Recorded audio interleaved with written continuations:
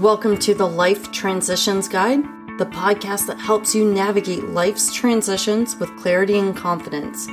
I'm your host, Michelle Martin, and each week we'll explore practical strategies, insightful interviews, and inspiring stories to empower you on your transformative journey. Are you ready? Let's go. Well, hello everyone, and welcome back.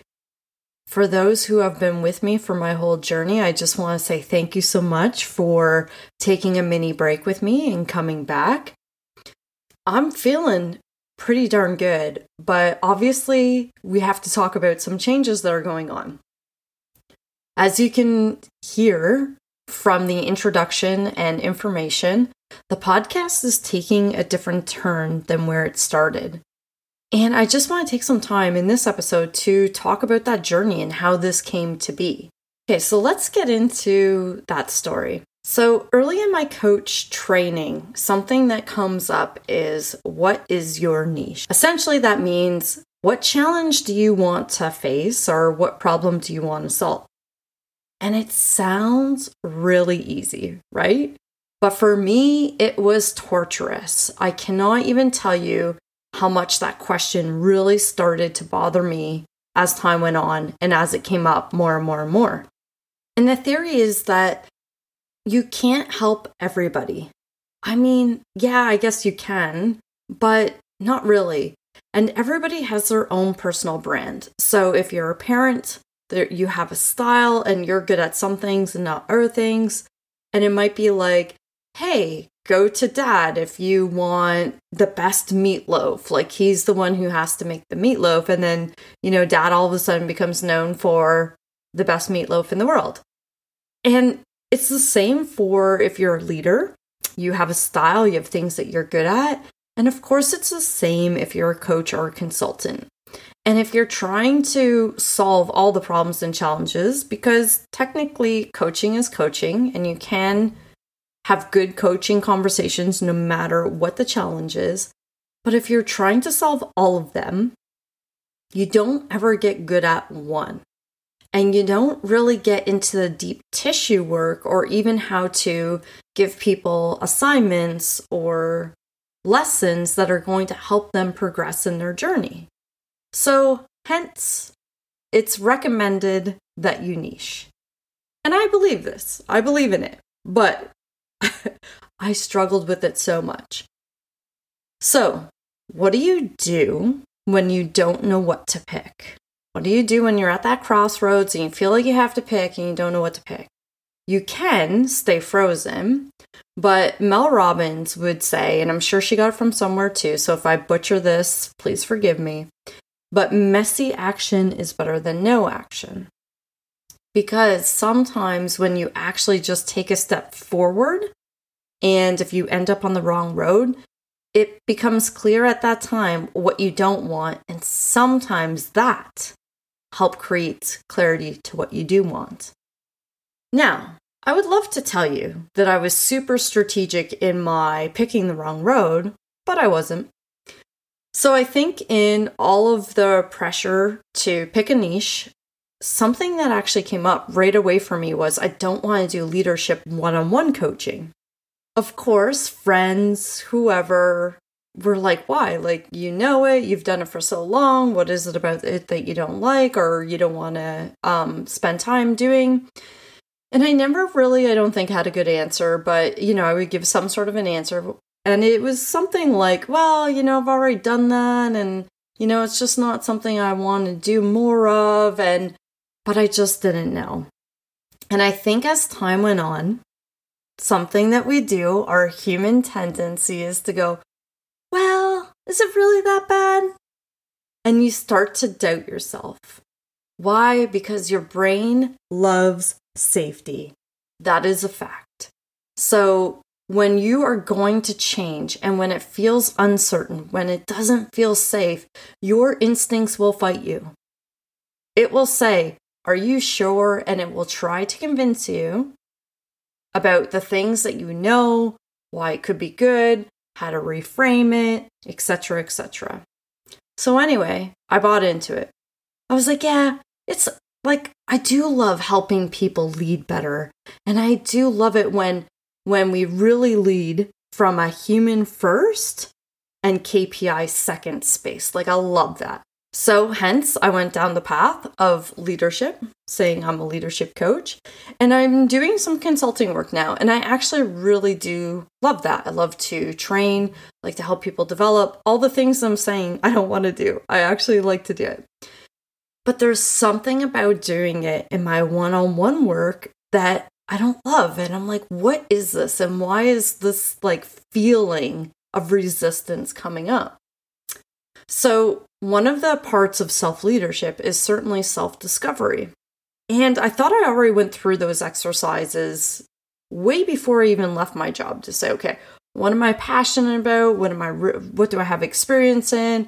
What am I really good at? You know, the typical questions that you would ask yourself when you're trying to select a job, a path, a whatever, an answer.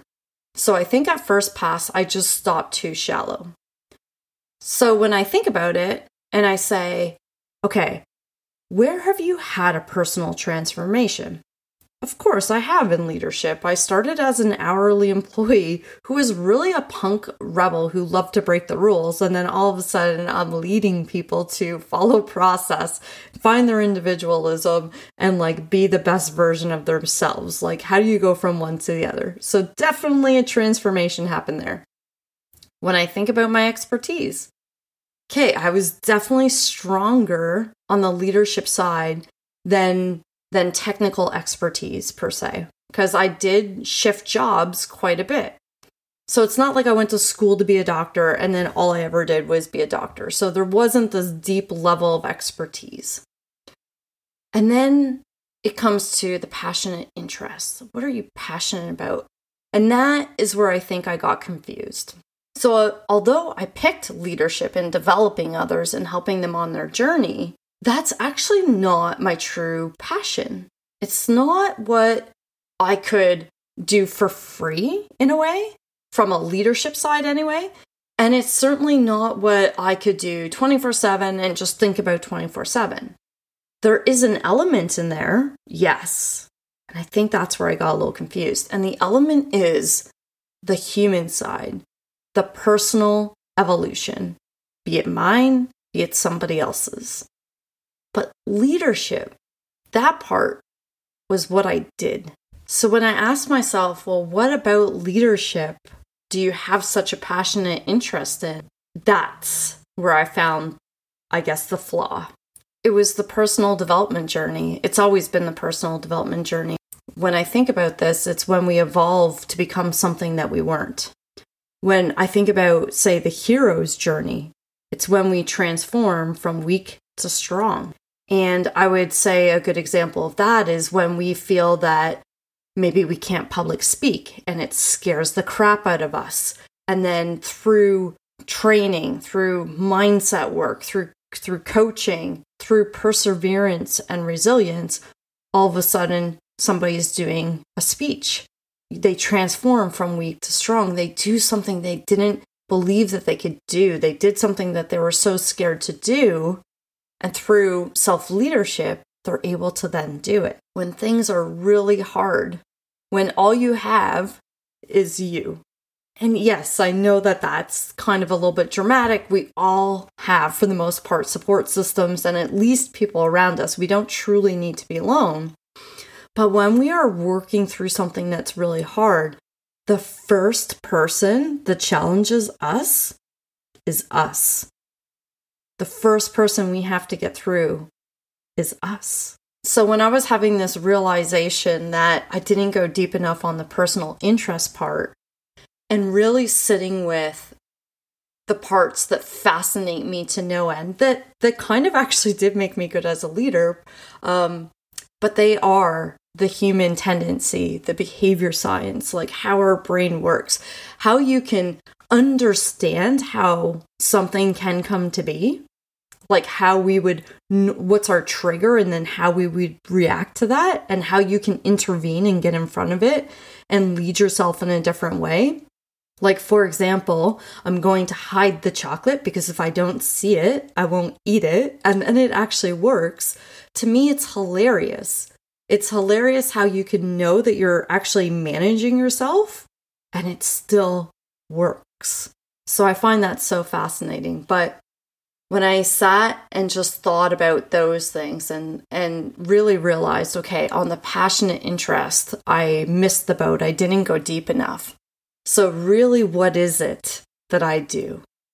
And when I think about what I've already covered, it's about change. It's about that personal evolution. And here's the kicker. We all go through change, but we do not all transition through it. We don't all get through the other side because it's really damn hard. There's a lot of influencers around us that influence us to stay where we are or to stay stuck. There's just natural fear that comes with paying bills and providing for your family or for your own life. And more than ever, there is a personal, spiritual disconnection. And when I say spiritual, I do not mean religion, but just the connection to ourselves, our purpose. And it's kind of becoming a little bit of a buzzword, which I really hate. But for all the super independent, for all the overachievers who can push through and, suck it up and just grind it out and get through to the other side, something that we've certainly lost along the way is the connection to our deeper self, the who we are, what our mission is, what our purpose is, and really the legacy that we want to leave behind. Okay, so now I'm sitting here thinking, all right, so leadership coaching, at least as far as my one-on-one practice goes, is not where my personal interest is. And I'm starting to realize that there's a lot there when it comes to change and transition, that I certainly have my own personal transformation, that I definitely have a passionate interest. So that's loud and clear. The next question is, well, do you have expertise? How do you help people? So anytime you are coaching somebody, it's definitely about a transformation. It's about where are they to where they want to go. So certainly from an expertise standpoint, there is structure. And that I don't mean that in a rigid structure sort of way. There is definitely a pattern that happens when people go through significant change. Whether it's, the uncertainty, lack of vision, not having a roadmap anymore, not even sure what you want the roadmap to be, a massive loss in confidence. And all those things rock your self-belief. It makes you question what you know. So there's a lot of self-doubt there. You don't have the vision that you once had, so you don't exactly know where you're going, and you probably couldn't make the map even if you had the opportunity to make the map. There's the other pressures that are happening around you. And unfortunately, the worst thing sometimes comes from the people that we love, the people that are closest to us, who with good intent say things like, oh, you still have pay continuance? That's amazing. You should really enjoy the summer and just take the time to your family that you don't normally have. Or, what a great opportunity this is for you. You must be so excited. Or, oh, everything's going to work out. Like, you're absolutely fantastic. Like, I wouldn't stress about it. And if you're feeling some sort of guilt or shame because you're hearing that from people, and logically you believe it, you know it to be true, and that you should capitalize on this time and this opportunity, but you just can't convert it. You just can't action it for some reason. You feel some shame and guilt around that. Then I'm here to tell you, it's no wonder you're struggling to absolutely capitalize on this opportunity that's in front of you, because you don't feel 100%. You don't know your future, and the future is uncertain for you. Your mission has changed. Like, everything that makes us feel safe and whole and rooted is not there. You can't capitalize on these opportunities when you feel down and out. no matter how logical it may be. Your feelings are always going to influence your actions. They're always going to influence your result. So instead of trying to pressure and focus yourself to make the most out of the opportunity in front of you, really, it's just to take a step back and say, how do I raise my awareness about who I am and the situation I'm in and learn to accept it? Because you can't move on and enjoy any sort of new beginning if you have not accepted and let go of the past. So naturally, there is a framework to transition from the end of one chapter, moving through what's called the neutral zone, and then starting a new beginning. Okay, so then the question still is, but do you have, personal expertise? Have you been through this or helped people through this, where when you're actually working with clients, you're not some sort of a newbie working out of a textbook, because we can all smell that a million miles away. So as I sat and reflected to say, what transitions and change have I gone through? And of course, probably much like the rest of you, you always at first think, oh, I don't really have personal experience. Well, but then when you sit and you let your mind think and you go back, you're like, holy crap, I have a lot. Just from my adult life. If I think about transitioning and taking on 4 new jobs with absolutely no prior experience, and some of these situations were really tough and good stress, but ultimately crazy tough. So one of the ones was actually getting a new job and building and developing an onboarding program for the company I worked for. And when you have no expertise in L&D, you've never worked in learning and developing, it can be really intimidating to all of a sudden have to build this program and then present it out to the senior leadership. Moving into manufacturing plants, I didn't even know how to press start the equipment. And meanwhile, it wasn't functioning and it wasn't running. And then to have to turn that around and to go from broken to, functioning and then even thriving. And these are some transitions that I certainly wanted to take on, that I was excited to take on. But I think that what we forget in that is that just because you want it and just because it means something good, how stressful it is. And that the patterns, whether you want the change or don't want the change, are actually the same. Now, the difference is when you want the change, it's easier to let go of the past, which helps you move forward a little bit faster. So, for example, if you went through a restructure in your job and you really loved your job or you really loved your team, it's going to be harder to let go of the past because you're probably feeling rejected, you're holding some resentment, you're feeling hurt, and then now you're thrust into this change and not knowing where you need to go. And you almost can't help but being resentful of the fact that you're in this situation because people wanted to maybe save money on overhead, or maybe there was a situation where it was, this competition between you and somebody else. Even if you weren't actively competing, it still happened. The stress and the pattern is all the same. In Canada, we have 1-year mat leaves, so even returning back to work after having a small child after a year, you've been away so long and now you're new again and the whole landscape of your job has changed and essentially you just kind of got to find your way to fit back in. I know America, they only have 3 months. Now, the landscape and the job probably hasn't changed that much, so it's not as hard in that sense. But my God, can you imagine going back to work when your baby is only 3 months old? Every time I think about that, my heart breaks. I just think it's ridiculous that women have to return back after 3 months. And in Canada now, it's 18 months. So, if you think about even going back after 1 year, I thought that was really long. I mean, I would still take it. Hello, I paid into the maternity leave as a worker.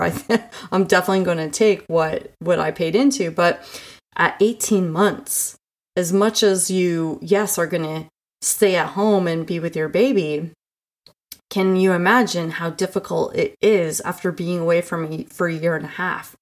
there is going to be changes that you maybe don't agree with. There's going to be changes that are going to make your life now with your young babe a lot harder.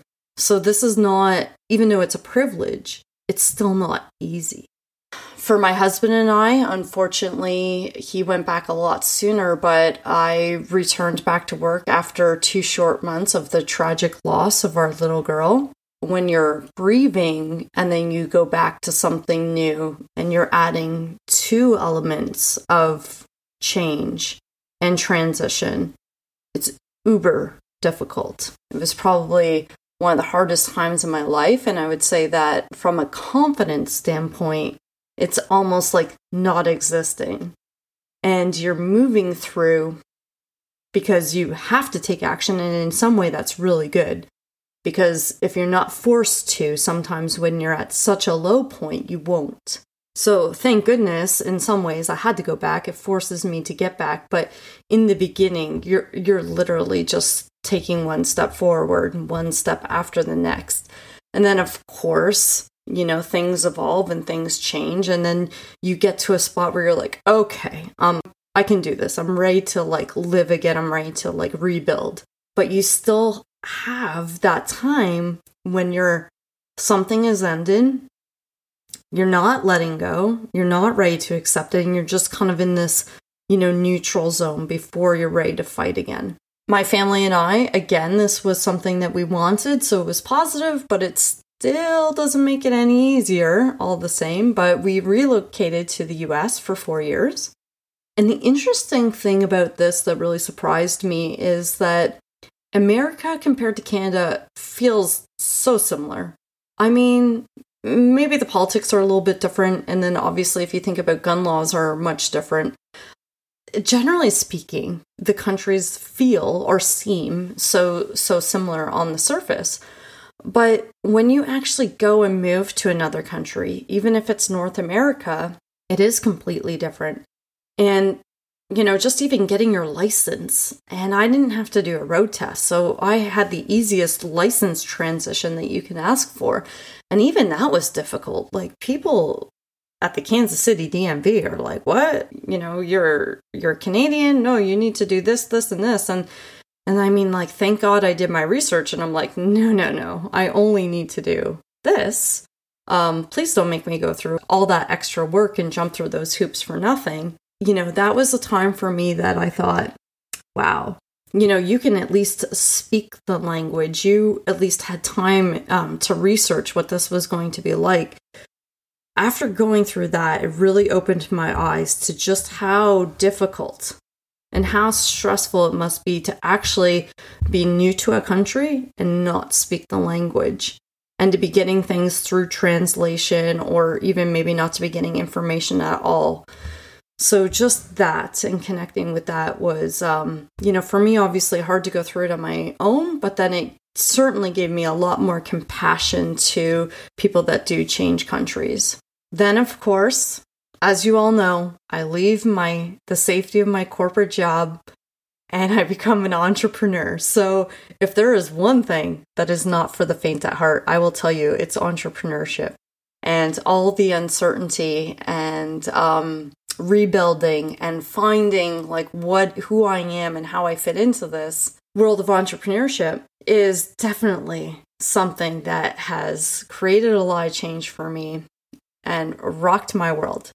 I'm simply sharing these things to open up, I guess my door to say hey, I want this. I'm never going back. And yet it doesn't make it any less difficult. It doesn't uproot you any less than if you didn't want the change. I'm going to do here what I've always done, and that is to continue to build my self-awareness on what's holding me back, what I haven't let go of, work through and process, learning to accept that in this case, that I'm still brand new, that I'm going to go down the wrong road, that I'm going to make some mistakes, and that's part of the journey. And I'm saying this now, and I have this inspiring vibe to me, oh, this can be done. But it's not easy when you realize, oh crap, I didn't make the right decision. In fact, I think it gets, the more successful you are and the older you get, I think that actually gets harder. But what's the alternative? I stay on a road that I don't want to be on out of pride, out of fear of being judged. Like, no effing way am I living my life based on what I think that other people might think. Like, that is ridiculous. So if there's one thing that I know and I'm getting better at is when it doesn't feel right, it's time to reevaluate. So that is the story on why the podcast is changing from a leadership feel to a life transitions feel. And when I actually said to myself, wow, I think this is what I want to do. I just still have a lot of heart for that. And I do believe that people can evolve and people can transition through. And what does it mean for them? It means their life. Like when we get stuck in purgatory, so to speak, we don't live. And I certainly, for myself and for others, want to take on that challenge, that we can transition through with courage and grace. So when I say to myself, what's the challenge that you want to take on? Well, I already mentioned it earlier. We all go through change, but not everybody transitions through. So for self-belief, for confidence, for reinvention, for evolution, for hope, and ultimately for the possibility of what's next. I'm proud to introduce myself to you as a life transitions coach, and I'll see you next week. Hey there, podcast listeners. I wanted to give you a heads up that as of September 18th, this show is no longer going to be the Human-Centric Leadership Show, and the title is going to change to the Life Transitions Guide. So keep that in mind. If you haven't saved the show, then go ahead and save it now. But if you can't find it as of Monday, then you'll know why. Thank you for your support, and I can't wait to see you inside the new show of the Life Transitions Guide.